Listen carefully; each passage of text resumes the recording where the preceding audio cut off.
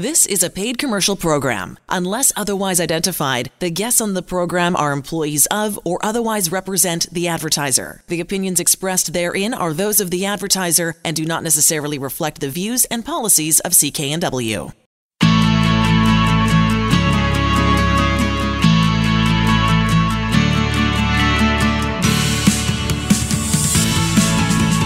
Welcome to Dollars and Cents. I'm Elaine Scollin, along with Blair Manton from Sands & Associates. They're experts in helping you get out of debt. In this segment, our monthly client roundup. I love it because it's kind of random stuff that you've come across, all related to what we talk about here on Dollars and Cents. And you've been away recently in the province of Ontario, which is a little bit crazy right now, but anyways, that's not what we're going to talk about. What's the deal with Money Mart? Why are we talking about that? Well, yeah, one thing. So I was away a couple things. So one is a conference, which we're going to talk about at another show. But another is just passing through Toronto, and it's where I used to live. So it's always nostalgic to go back and watch the Blue Jays actually win a few games this time, as opposed to lose. But one thing that really jumped out at me, Elaine, was Money Mart, and we see them here. Money Mart, payday loans, very explicit about what they do all over the province. That's right, and I think most people know. Money Mart, payday loans, you're going to pay a high interest rate, sometimes 400 or 500%. The idea is you keep the loans for a short-term period of time, so you never pay that much interest is the idea, but a lot of people end up paying a lot of interest because they just can't pay the loans off in time. Right. What I saw in Ontario was a bit of a rebrand, and I'm just assuming, hey, this is going to come out to BC as well. So instead of Money Mart, short-term financing, payday loans come to us when you're in a tough situation, it's Money Mart Financial Services. Okay, now that seems a little not really true. Well, it's true at the end of the day because a payday loan is a financial service. Sure. In my point of view, it's really dressing up the old product, giving it a new name, and hopefully, or from their point of view, making people feel a little bit better about really using what, from my point of view, is typically a bad financial product, something that you pay huge charges on, huge fees, huge interest. What I've also seen is that they're starting to expand. I've seen this in both BC and Ontario to beyond just the payday loans to installment loans. And, these can be upwards of $15,000, $20,000 loans from your typical, again, what you might have thought as a payday lender organization. Right. But with that does not come counseling, advice, assistance, all of that stuff that you offer on a whole other level, believe me, at Sands & Associates. But still, it just doesn't seem very, very upward or on good. The up and up, you would say? On the up and up. That's what I was trying to say. On the up and up. I can't say that there's something inherently unethical about them rebranding this way, but I can say for clients, be aware. Just be aware just because something is dressed up called a financial service as opposed to a high-interest payday loan, it's the same thing at the end of the day. It's just marketing and just branding. Okay. The other thing we want to talk about, something called Section 160 or Section 160 assessment. Yeah, I'm hoping... All to do with Canada Revenue. I'm hoping that most people that are listening have never heard these words from Canada Revenue Agency because a Section 160 assessment is about the worst thing that's out there. I'm going to explain to you why. Okay. And I've just seen a number of these lately. So what it is basically a Section 160 assessment gives CRA the power to come back at any time in the future. So forget about a 6-year or 7-year statute or whatever. At any time in the future to come back and assess if there's been some untoward conduct. And the thing that they generally look for is, did you transfer property out of your name when you had a tax debt? So, maybe 5 years ago, husband had a business and the business was going very poorly and husband took his name off of the marital home. Okay. And at the time he took the name off the home, he received no money from his spouse. So for no consideration, didn't sell it or anything. Right. And it resulted that the CRA was not able to collect the taxes that they would have otherwise been able to collect if he hadn't transferred the home. See, I didn't think that was a bad thing to do. I just thought that was a smart thing to do. Yeah, and I think a lot of people in that situation might think that they're just being smart, they're protecting their family, estate planning purposes and things like that. But anytime if you went to a lawyer, to a professional to advise you about, structuring yourself appropriately, the first question they're going to ask is, before we do anything, do you owe the government money? Right. Because if you do owe the government money, all the structuring in the world, all the fees in the world paid to everybody, they're not going to be a defense against this Section 160 assessment. Okay. Now, what's also really chilling too is it's not only the person that transferred the property away. So it's not only husband in this situation that would be in trouble for transferring the property, it's also the wife that received the property. She could be assessed for the same tax debt. So I had someone in my office in Langley, maybe it was about a month or two ago, and, she had long finished her marriage. I think it was 8 years they had been divorced. She didn't know what the heck this was, coming like a bolt of lightning out of the blue. She was getting a Section 160 assessment. It was for about $30,000 or $40,000, and there was nothing she could do. She's like, yeah, the transfer did happen. I didn't even know he owed taxes, but I guess I got the benefit out of it. Wow. And it was years after the marriage, after everything. And that's a lot of money, $30,000 or $40,000 bill, and you got to pay it right now. That's what they want, yeah. Yeah. All right. A couple of examples of clients that you have seen recently or have seen, which you want to tell us about. I like this first one. Self-employed retail shop owner, which we know there's lots out there, and they had to close down, thought they'd done everything right. And they did do everything right. Good. Yeah, I was so happy to talk about this example today because oftentimes I'm calling out, situations where someone, maybe made a mistake or is being, held to account for different patterns of conduct. And as a warning for you, the listener, not to do it this way. Yeah, and not always ill intent, but sometimes, a bad result for everybody. So in this situation, an individual came to see me this year after she had shut down her retail business due to some poor sales. She'd been around for just over 2 years or so, and as we all know, retail's a really tough business, especially with Amazon, everything going online. There's, Toys R Us and big retailers like Sears. They've really had a tough time this year. So you can imagine a small retailer. She found herself injecting more money into the business each month with no end in sight. And usually this is where the story gets bad because it's where the person realizes they should turn off the tap, but they don't. Right. They get so emotionally attached. And I can imagine, you're attached to your business, it's your baby, and you believe if you can just weather through the tough part of it, you're going to be fine again. You'll be a hero at the end of the day. But she didn't fall into that trap. Thank God. Yeah. So what she realized was, you know what? I could have the most optimistic projections in the world, but every month I'm injecting money into this business and eventually I'm going to be out of money. So what happened was she had set herself up as a corporation. So it provided some legal separation between her and the business. So most people, when they set up as a corporation, they think, okay, if I've got to shut the corporation down, at least I'm not going to have to deal with any of the personal debts. And that's the theory there. But the practice is that most of the time, if you have a corporation, you have to personally guarantee various debts. Okay, so that's the difference, because it sounds like a good idea, and probably lots of people do it. Oh, yeah. But the guarantee sounds like that's the stickler. In almost every case, the separation that you want to happen by setting up a corporation, especially if it's a new business, what bank is going to loan money to a new corporation with no history, no assets? They're going to want you to sign for it. And what's almost always the even bigger problem sometimes is the landlord. What landlord is going to sign a multi-year lease with a new corporation without getting the principals behind that to sign on? Sure, makes sense. So that was the situation here. So she had came to see us. The business has been shut down. She had done all the CRA filings up to date, sold off the assets of the business in a proper way and paid off the government. But she was getting continual harassment from the business creditors that she had personally guaranteed. Okay. And they're allowed to do that. Exactly, yeah. They can say, we went after the business is shut down, we've got you signed on the dotted line, so now we want to be paid. Okay, so how did it all get resolved?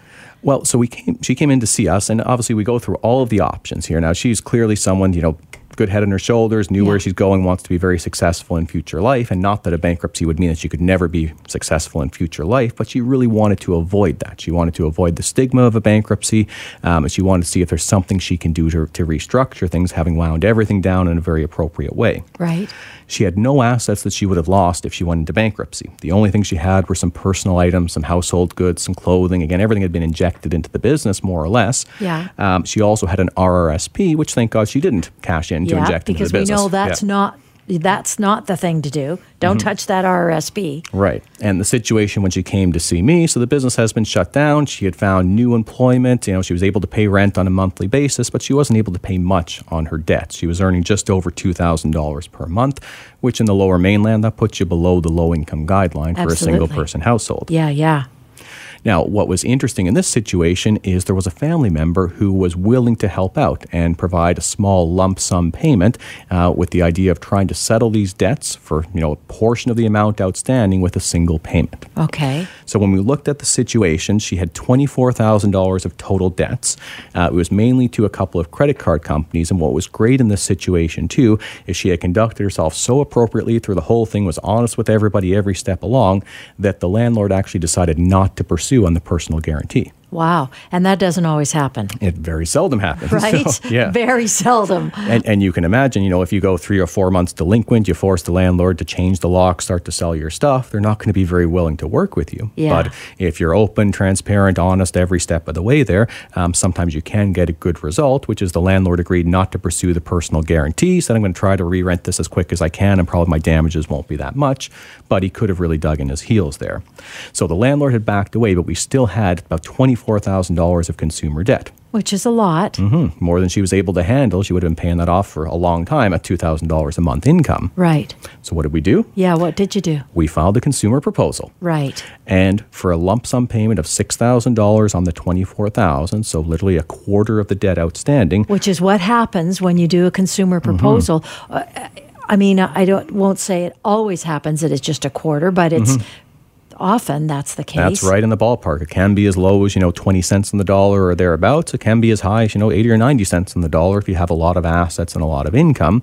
But in this case, we could show bankruptcy. If the person were to file for bankruptcy, nobody gets anything back. Her income is low. There's no assets that would be seized. So here's a proposal offering to pay back 1/4 of the debt, no interest, no additional charges. Creditors, do you accept it? And 100% unanimous, they accepted the proposal. Oh, she's so responsible, my goodness. Because not everybody would do that. Often you'd go, no, let's do the bankruptcy and be done and so forth, right? But she didn't. Oh, yeah. Everybody's different. And, a lot of things go into everyone's situation. Exactly. But, I was really proud as an advisor on the outside, just saying, this is someone who really saw the writing on the wall, understood I'm going to feel some pain, but I'm not going to try to put undue pain on everybody else. Let's just try to be fair here. And what I thought was very brilliant, too, is I sometimes deal with folks where there is a family resource that can do a lump sum payoff. They can help them get out of debt, but they go and they pay off 100 cents on the dollar. Right. Or they say, hey, I'm going to pay off half of the debt, then you just keep making payments on the other half and the interest accumulates, so on and so forth. Exactly. So if there's any third parties that are out there, if someone in your family is in trouble with debt and you're thinking of bailing them out, do it through a consumer proposal, because to your point, Elaine, they'll get the counseling, they'll get the financial rehabilitation, and you'll also get the best bang for the buck there. You'll get the best possible reduction in the debt that's fair and legal. It's nice, too, because, you entitled this segment that she did everything right, and she did, like all the way through to the end, which is pretty cool. Yeah, I was really happy to talk about this because I think sometimes people make assumptions of folks that go into bankruptcy or do consumer proposals that, they haven't followed everything to the letter. This person exactly is the person that's honest but unfortunate. They deserve to get the fresh start. Yeah. So listen, if any of this story resonates with you, if there's situations that we talked about, it feels familiar either for yourself or someone else, this is what you need to do, and it's very easy. First, go to the website for Sands & Associates, sands-trustee.com. There's a ton of information on the website, or give them a call, 1-800-661-3030. Get that free consultation and to find an office near you. We'll be back with more right after this.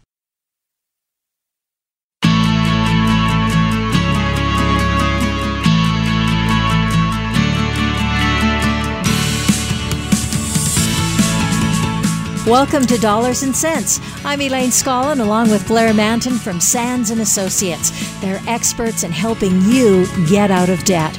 Now, I'm going to tell you that this next segment is called Insights from Annual Insolvency Conference, and I don't want you to switch your channel or turn the radio off. It sounds like, oh my God, but some really good information. And these people, these trustees, they take a look at the way things are unfolding in people's lives and on a big scale.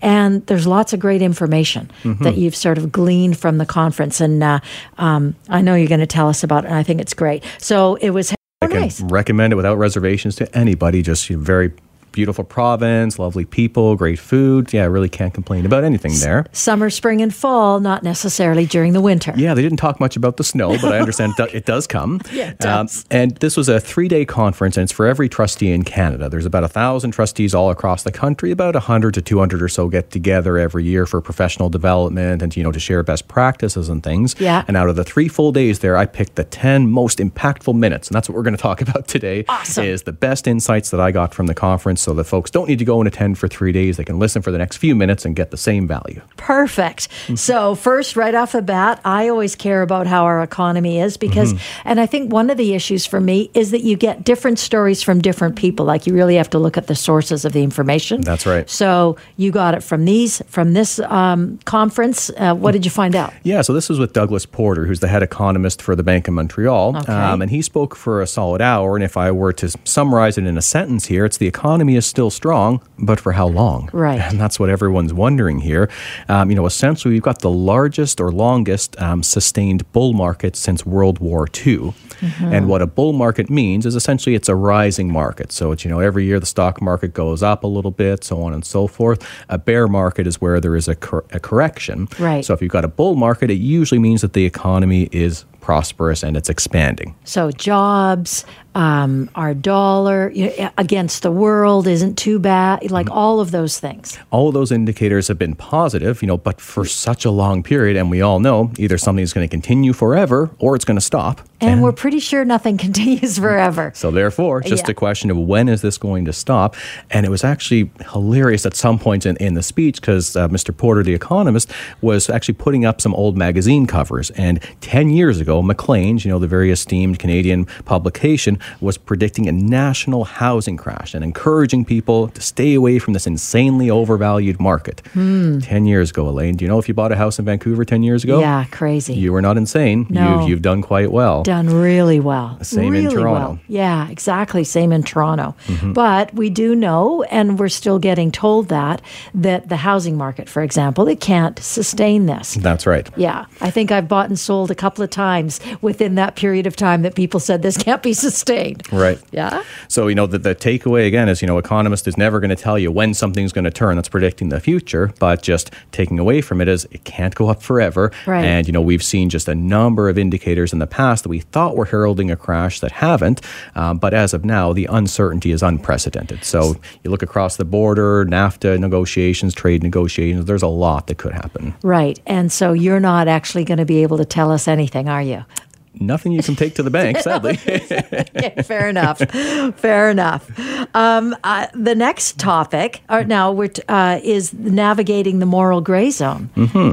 This I found to be such an interesting discussion because ourselves as trustees, we play an interesting role in that at the end of the day, we're an officer of the court. So our ultimate accountability is to the court to make sure that all the rules get followed. But really, the client who is struggling and is searching for advice, searching for a beacon of light in the darkness of all their debt, they seek out a trustee. And oftentimes, the client thinks that the trustee is only working for their objectives, where quite often the trustee has to wear a couple of different hats and tell the person where they might be going offside with different rules. So some examples that we talked about were what can take us into the moral gray zone. I mean, that it's not quite black and white what a trustee should do in the situation, but what are some things to consider? Okay, and I like the first example. So you've written down, my neighbor went bankrupt and lied about it to someone else or lied about the amount? What did they lie about? So this can be a number of things. They could lie about, they've got some self-employed income that they never declared to the trustee. Got it. They've got an asset that's held offshore. But at the end of the day, it's my neighbor was not fully truthful and he got through this process okay. So am I just a sucker by disclosing everything to the trustee? Right. Okay. Which is a really good question to ask. And? Well, at the end of the day, there's a couple ways to come at it. First off is to look at it from the law. And what the law says, that bankruptcy is for the honest but unfortunate person. So bankruptcy is not out there for someone to engineer an incredible outcome for themselves, to wipe all the debt away and they keep all their assets and they're very happy and everybody else is sad. So it's based on the same principles as our income tax system, which is essentially you're going to honestly declare things each year and we have the right to audit you. But it's pretty rare that we audit you on everything at every point. So is there a chance that someone could go through a bankruptcy and not disclose things to a trustee? Well, yeah, there is. But at the end of the day, it really comes down to, what can the person live with? And that was an interesting part of the discussion, is here's some things to try to help a client think through. If they're thinking about, withholding things from the trustee or not being truthful, there's a couple of good questions you can ask them. I like this because it is, if you can sleep at night, then I guess you're doing okay. But not everybody can sleep knowing everything or not everything. Well, and you hit on one of the key questions there, Elaine. So one of the lawyers who was presenting, he said, there's two questions to ask a person if they want to go down that road. If they want to be dishonest and not disclose things, is, one, how good of a liar are you? Right. Can you lie convincingly? Can you do it for years? Can you, not let it eat you up inside? Yeah. So can you lie convincingly? And to your point, Elaine, can you sleep at night after it? Yeah. And we know there are people that can do both. No problem at all. There are sociopaths that are out there and will always be out there. But I spoke to some of my fellow colleagues, and the amount of abuse or misuse of the bankruptcy system, it's the low single-digit percentages. The vast majority of people are just honest in a tough situation, and sometimes it can be appealing to perhaps not be honest to the trustee, but on a long-term basis, you never win at the end of the day. Got it. A couple things to consider. Yeah, what are they? Well, you've got to think about what if I got found out? If I didn't disclose something to the trustee, but it came about later. If it's a house, for example, you want to say that you don't own. Well, first off, there's obviously a land title registry. Second off, you've probably got a mortgage on that house. And do you owe that bank any other debt? Because if they start to get bankruptcy notifications that say, by the way, I don't own the house, but they've got a mortgage on there, well, then suddenly you've been seen as dishonest. Yes. One thing to think about it too, and I definitely see this in the clients that I've got, is, when someone is feeling like they're losing everything, they've kind of got two things that they can hold on to. One is their family, and the other is their sense of self-worth. And you can imagine, can you be respected by your family if you've been dishonest in a court proceeding? Maybe, maybe not. But can you respect yourself? What's your sense of self-worth? Yeah, and the average person probably wouldn't be able to, right? That's right. There is going to be somebody that can, but whatever. So what I took away from this segment, Elaine, is there's two schools of thought. If someone comes in to see a trustee and they start to ask questions that, are very, you can tell the person's got a bit of dishonest intent or wants to explore every eventuality, you can send them out of your office and say, I'm sorry, I can't be a party to you trying to get this great result. But from my perspective, you haven't added any value at that point. This person may have no ill intent. They just want to overturn every stone. So I think it's important to give people full information when they come to see you. But at the end of the day, we would never counsel somebody not to be honest. We just give them the implications. If you don't disclose everything fully, are you going to respect yourself? Are you going to be able to sleep at night? How is it going to play for you in the future? Because ultimately it is their decision, and you're there to support them however way you can. I mean, that's you personally, and how you operate and how your company operates, Sands & Associates. I think that's how you would operate. No, that's exactly right. Cool. Now, listen, the key is here, if there's anything that we've talked about that is kind of, you're thinking, oh boy, I can relate to that. Maybe I should find out more information. Go to the website for Sands & Associates at sands-trustee.com. Or if you're thinking I need to take some action, that's very easy to do as well, and you're not sure where their offices are. They've got a 1-800 number. It's 1-800-661-3030. You get a free consultation, the first one with them, and you can lay all your cards out on the table and see if this fits for you, as well as find an office near you. We'll be back with more right after this.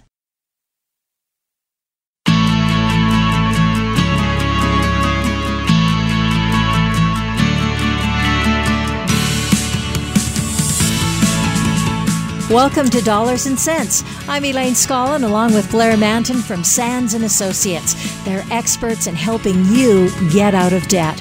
I was having lunch with a good friend of mine this week, and we were talking about his daughter. And I said, so, she's going into grade 12. What's the next step for her? What's she thinking about? And he explained, And I said, oh, boy, education's expensive compared to when I went to school, and possibly even when you went to school. Yeah. And he said, oh, well, she has this amount of money. Grandparents, et cetera, have given her. So I just thought to myself as he was explaining it, how fortunate she is to have this large sum of money to figure out where to go and how to go and what to take. And we know that is so not always the case for people who are graduating high school and entering into university or college or whatever. And I think it's great that you've got this survey that we're going to talk about from the Canadian University Survey Consortium. Yeah, so for today, Elaine, really wanted to talk, let's focus on student loans because it's an issue, most people that go through university, and here's my first point, 50% of people that graduate from university have student loans, have a debt of some sort, whether it's a private student loan or one through the government. Yeah, and the amount can vary too. It can be $10,000 or it can be $50,000, right? Yeah, the average is about $26,800. Okay, so close on $30,000 if you can imagine starting your working life, not sure what wages you're going to get, and you're about $26,000, $27,000 behind the game to start. Yeah, and unless you're entering into a really high-paying field that is going to pay you a large amount of money right off the bat, pretty challenging. I mean, that's a unique situation also, I think. Yeah, and the research bears that out because 48% of students, so very close on half, are worried about upcoming tuition, living expenses as they go back to school. So students who are starting again, for their final years of school, they're already worried, how am I going to pay for it? Things go up every year. I graduated in 2002, and it was a bargain back then. It's not a bargain anymore. Right. And depending on where you're going to school and how you're living, if you're in the Lower Mainland or the south coast of Vancouver Island, the costs are different now than they were last year, let's say, certainly in the Lower Mainland, but especially the south coast, Victoria area. It's very expensive to live. Plus, there's a very smaller percentage of where you can for students. And we know that that's the case in other parts of the province as well. So it's a real concern for folks. Yeah, and even, previously, maybe a bachelor's degree was what you needed. You can move on, get an entry-level job and move up. But now that's usually not enough. So, we anticipate that student loan debt is going to continue to rise because almost 40% of people who graduate from university, they intend to apply to grad school. So that's a pretty significant portion. And, beyond that, so we got 40% there, about 22% intend to go to a professional school. So that's 3 out of 5 people, more than 60%, are going on to further studies and incurring further costs after they've done university, which is relatively new. So, and this is a very long time ago, but when I went to university or college, BCIT, for example, student loans existed, but they weren't so prevalent as. Is it different today than it was, let's say 30 years ago? Yeah, there's definitely been an evolution, and we don't need to go into all the gory details, but just giving a bit of a highlight because there is potentially some clients that I see that owe their student loans to 2 or 3 different, organizations, all for government student loans because there's been some changes. So student loans started in 1964, and then until 1995, all loans were provided by the banks, and you also repaid the banks. The government of Canada just guaranteed that if you don't pay the bank back, the government of Canada will keep the bank whole, essentially. Okay. So from 64 to 95, not too many changes. In 1995, the government decided, hey, let's make a big change here. So let's do what's called a risk-sharing agreement, where we're not going to pay the banks back for all the defaults. We're just going to pay them a cash payment each year based on a model. And, some years the banks will win, some years they'll lose. How many years that lasted for, Elaine? I can't imagine. About 5. Yeah. Oh, really? I was thinking less. Yeah. Oh, that's good. At least 5 years it worked. About 5 years. And, there's also, whether it's a conspiracy theory or whatnot, or whether it's true, but part of the quid pro quo of getting the banks to take over student loans, just a risk-sharing payment, was the Bankruptcy and Insolvency Act was amended at that point that made it way tougher for people to get out of their student loans. Interesting. So I think the government was saying, go ahead. No, you go ahead. Finish your thought. So I think the government was saying, okay, banks, you're worried about defaults. Let's tighten the law a little bit just to make you a little less worried. So not looking out for the consumer, looking out for the banks and changing the regime of student loans. Again, that's 1995. It's ancient history at this point. It is. But I think what's true today, and it was true then, is neither the federal government nor banks like to lose out. Oh, God, no. Right? Yep. It's still the same today. All right. So Government of Canada directly finances all loans issued since August 2000. Right. And how did that change things? Well, so again, if you had a loan before 95, you owed the government. 95 to 2000, you owed the bank. And now since 2000, you owe the government again. So again, if you had 3 separate loans, it can get a little bit complicated. Got it. But at the end of the day, all student loans that go into default, so if you're ever in trouble, they all get put into CRA. So Canada Revenue Agency is going to have the hammer, the heavy, so to speak, to try to get, exactly, right? to try to get things back on track. This is not a good news story, folks, just in case you haven't gotten on yet. Yeah, when CRA's got your loan, it's generally generally not a positive thing. No, because they're not very good with flexibility, let's say. Not very flexible with things. Yeah, once you're in default, the flexibility can tend to go away. But assuming you're not in default, let's again just kind of on the general here. So, when do you have to start repaying your student loan, right? Okay. Not the day after you graduate. Thank God, you get a little bit of time. But they do start charging you interest right away.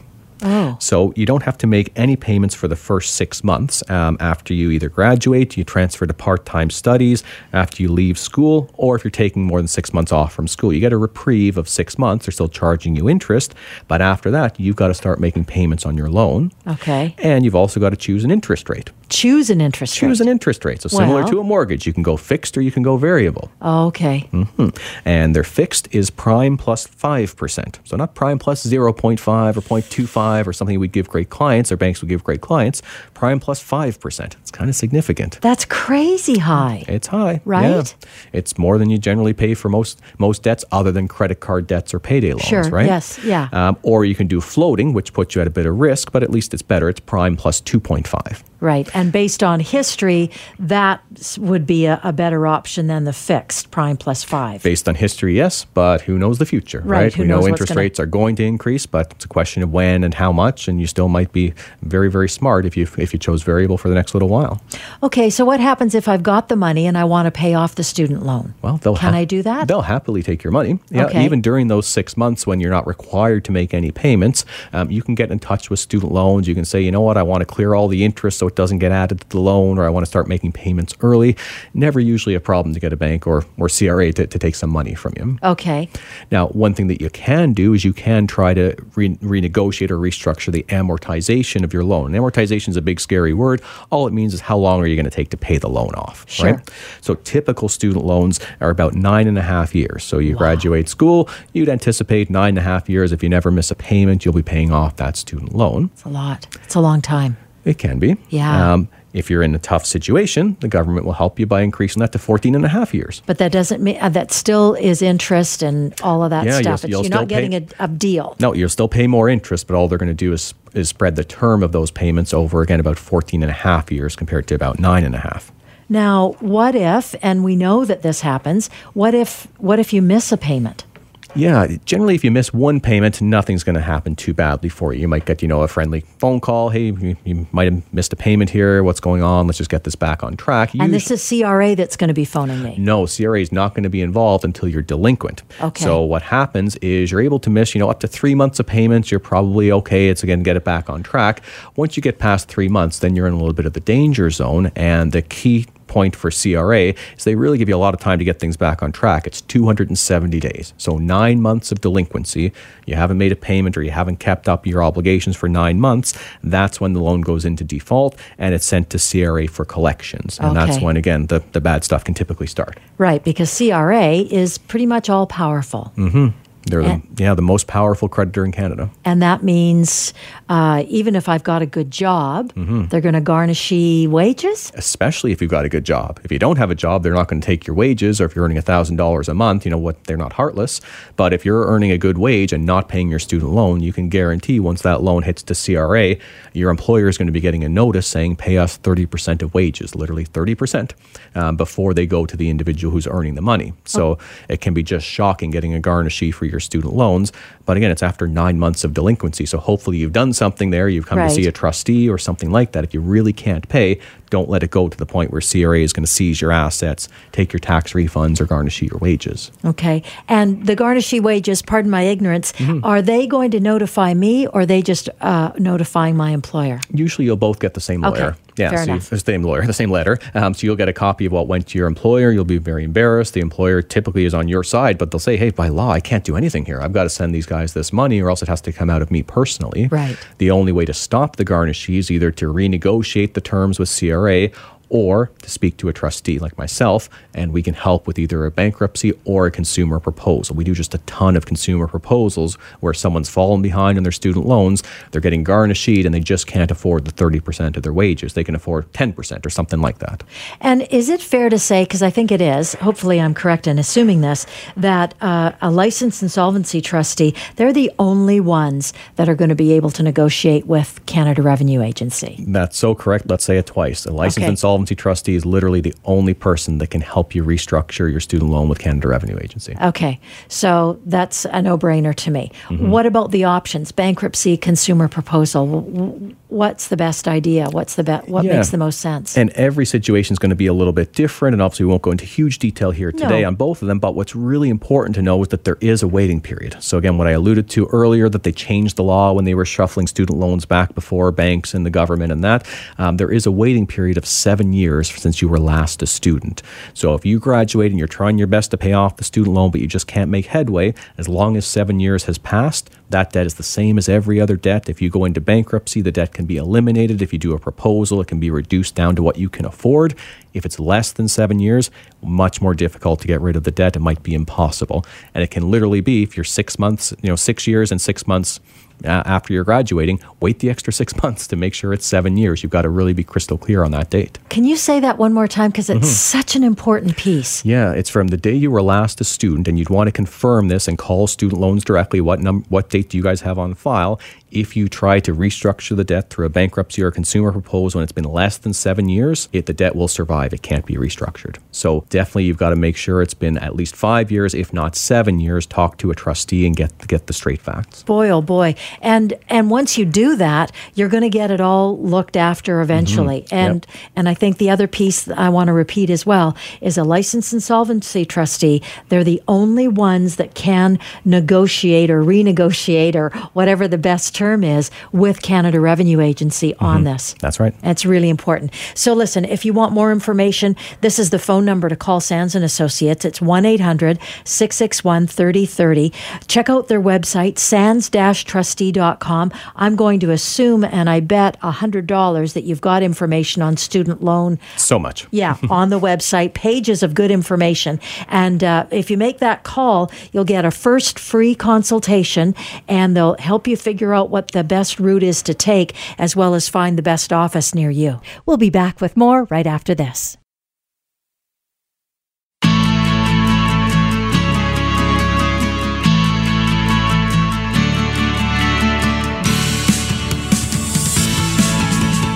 Welcome to Dollars and Cents. I'm Elaine Scollin, along with Blair Manton from Sands & Associates. They're experts in helping you get out of debt. Lynn is on the line with us right now, and Lynn is a client, and she's going to tell us about her experience with Sands & Associates. And my bet is, Lynn, you either phoned the number, found an office near you, or somebody told you about Sands & Associates, and this route is a possibility for you? I started with the number, correct. Nice. Well, let's, I know Blair, I often give him the first question to ask, but what kind of situation were you in that meant that you needed to call Sands & Associates and ask for some assistance? 90% of it was school debt, going back to school. Ah. So these were government student loans, Lynn? No, this was me forking out the money to go back to school, and it was done on my behalf. No grants, no government. Oh, right. Okay. So yeah, a lot of people think, well, it's just the government you can finance your studies with, but no, a lot of people, they borrow from banks or credit cards or different things like that, right? And that was your experience? That's it. Excellent. And did you finish the course of study you were on? It's part-time. I'm going back on a part-time basis. Oh, good for you. Good for you. And we know that education debt is crazy, and obviously it was just too much to handle. Is that how it worked out? During the time frame of going back to school part-time, definitely. Yeah, and were you still working at the same time, Lynn? Yes. Ah, fair enough. Yeah, can you give us a sense, Lynn, of the day-to-day? What was it like? Because usually there's something that drives people through the door to pick up the phone to us. Sometimes it's a collection agent, or it's notices, or it's just feeling hopeless, looking at the payments that they want and what you can do. Can you give a sense to our listeners? What were you feeling? What was going on in your life at that point? Well, the debt kept going. I was going back to school and tuition, books. It's not cheap. It added up, and it came to the point in time that I had more school to finish and still do. And so I thought, no, enough is enough. I need to take care of this. And so I made the call. Oh, boy. Very good, Lynn, because not everybody's as rational and down to earth as that. Sometimes people get so caught up with, What is it? It's wanting to finish something, not wanting to, take a position that you're going to, change the debt situation or find somebody else to give you some money to help pay for it or go to a bank or whatever. So that's impressive, Lynn. No, this was my choice and my choice alone. So it got to the point that school and going back and continuing, enough was enough. So I thought, no, this needs to get kicked in the butt, and that's what I intended to do. So how was it working with Sands and Associates? They were fine. I had a lot of my questions answered and felt comfortable and went from there. And what was your first appointment like? Because that's often, or can be sometimes, the most difficult. It wasn't difficult. There's nothing difficult about it. You go in and you seek information and information is provided to you. There's no difficulty in it whatsoever. Wow, you're pretty extraordinary, Lynn. I think I really like you at this point. Yeah, very straightforward, right? Yeah, very straightforward. And what was the avenue that you chose to deal with the debt? A proposal. Okay, and how did that work out for you? It has worked out. I'm in the midst of doing it now. And what kind of payments and all that kind of stuff? Can you share that with us? Do you mind sharing the total debt that you were dealing with, Lynn, just to give the listeners a sense? Oh, roughly $10,000. Okay. And go ahead. And the proposal we were able to help you with, monthly payments, I'm assuming were way lower than what you were paying before, but there should have been also a good reduction on the total amount of the debt. Do you recall the numbers, Lynn, as much as you're comfortable with sharing? The bank fought tooth and nail, but we pursued and we got what we wanted. Because I was told that the bank that I was dealing with is hardcore, and indeed they were. But would that be RBC? Yes. They've got a reputation, yeah. Yes, and I was told up front about what they were like, and I thought, well, okay, you know what, I'm not giving up. It's going to go through, and we're going to push it to the end, and that's what we did. Yeah, and I'm happy we can talk about that example, Lynn, because, oftentimes, even if someone has RBC debt, I'll say, keep hope. I'm going to tell you right away, RBC is probably going to give us a bit of a tough shake on this, but almost always we're still very successful. So sometimes we have to amend the proposal up a little bit. Sometimes we just need to stick to our guns when Royal Bank comes back with a counter offer, and we say, really, this is what the person can afford, and if you want to push a bankruptcy here, you'll probably get nothing. Quite often they do come to a deal. Well, they were professional about it. Let's put it plain, blunt, and simple. They were far from professional. So having said that, I'm glad with the outcome. Mm-hmm. And obviously having Sands and Associates on your team, dealing with them, that sounds like that was the key for you. Indeed. Nice.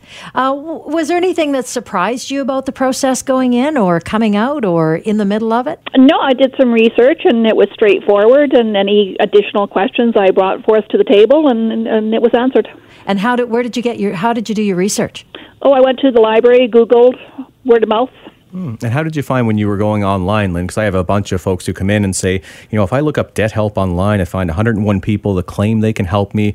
But realistically, when I look through it, they want to charge me fees or they're not licensed trustees. They can't actually solve the problem. Did you have any of those challenges as you were navigating through trying to find some help? You don't take one specific site and take their word for it. You do your research. And you follow up and you take different information, and with that information you continue on and you go and find out what you're seeking, and that's exactly what I did. So I wonder if someone was thinking, okay, I'm going to start doing my research now, how would you direct them? What should they look for, whether it's resources, type this into Google, or when you're looking through, you should be asking, these types of questions. How did you go down that journey? Because again, Lynn, it sounds like you were remarkably direct. You knew what you were doing. You went straight forward. But I think other folks sometimes you can have a tough time and can really muddle along for periods. Star ratings, reviews, actually phoning up the company in question and asking a whole bunch of questions. And if you're not satisfied for what they're offering, you go somewhere else. Oh, good. And can I ask, did you phone other companies and then, you were happy with the questions we answered, or were we the first person you called? I phoned a few, yeah. Oh, okay. And what was the difference, Lynn? Just what they had to say. I mean, you have a gut feeling. You know if it's going to work for you or not. Having talked to the company or the individual, and if you don't like what you're hearing, you say, fine, thanks for your help, and you go phone someone else. So it sounds like you're still in the process. Am I right to assume that? Well, in the process of what? And what means? Of the proposal? The proposal's gone through. You're finished. You're completed. Oh, no. It's still in the midst. I'm paying it back. That's what I was asking. Yeah. So you're right in it still. How has it changed how you do things, or has it? It's taken a load off my mind, knowing that I'm not going to have the bank. Well, for one thing, the Royal Bank kept raising my interest rate, and I thought, no, that's enough of that. So they kept raising my rate, and so I thought, okay, then it's time to go elsewhere. Yeah, I find that can be so tough to take, Lynn. You have these, intro rates or low rates or whatever, and then suddenly if you're delinquent, when you really need the help, that's when they start to really raise the rates on you. So it can sometimes double in cases. Well, they were covering their bottoms. They certainly weren't covering mine. They were taking in consideration of what they wanted. They weren't taking in consideration of their customer. Let's put it that way. Has it changed anything about how you do things now? I'm more cautious as to as my spending, for one thing. So pretty strict budget, or how? Yeah, strict budget. And how are you feeling? Like, what's your attitude about it all? It's a positive step forward. If people are even thinking about making a call, well, what do they have to lose? It's not going to hurt to make the call. And if the first call, like I said, if the first place you phone and you find out if it's not what they're offering, you keep going. And that's exactly what I did, and that's how I came to stick with Sands. It sounds like that would be your best advice to someone who's in a similar predicament. You have to start somewhere, and you either, whether you talk to people, whether you Google or whether you phone different companies, it's a start, and you keep going until you're satisfied of the outcome. I want to thank you so much for sharing your story, Lynn. You have no idea, even the smallest of thing that you've said is going to resonate with someone to take some action to deal with their own situation. It's so valuable when we get a chance to talk to clients who have experienced a debt, and it seems like, I know I need to do something to get out of this, and turn to these guys, Sands & Associates, and you got the results that you wanted. You heard the right things from them and were able to take action. Definitely. Excellent. So if any of the information is resonating with you from Lynn's story or from what we've talked about, go to the website. This can be part of your research, sands-trustee.com. There's pages and pages of frequently asked questions, great explanations of different topics and a way of looking at it that might resonate with you even stronger. Better yet, do what Lynn did. Give them a call. It's easy. It's a 1-800 number, 1-800-661-3030. Get that free first consultation to see if it's a fit and to see if it's going to work for you, and to find that office near you. The proceeding was a paid commercial program. Unless otherwise identified, the guests on the program are employees of or otherwise represent the advertiser. The opinions expressed therein are those of the advertiser and do not necessarily reflect the views and policies of CKNW. Hi, it's Shauna, and I might be a bad parent because my kids think French fries are vegetables. Hey, it's Ryan, and I might be a bad parent because I went out for wings when my wife was in the hospital after giving birth. Johnny here. I might be a bad parent because in my house, the tooth fairy gives pocket change. But we're not alone. Len emailed us and said his 6-year-old daughter's Tarzan moment going from love seat to lazy boy by curtains made him more proud than any dance recital. And Andy left his 2-year-old at the rink. All right, guys, I'm sure we're not alone. Like Andy's kid. For stories and confessions like this, make sure you check out our podcast. It's called Bad Parents, and it's available wherever you get your podcasts. I left a glove at the rink.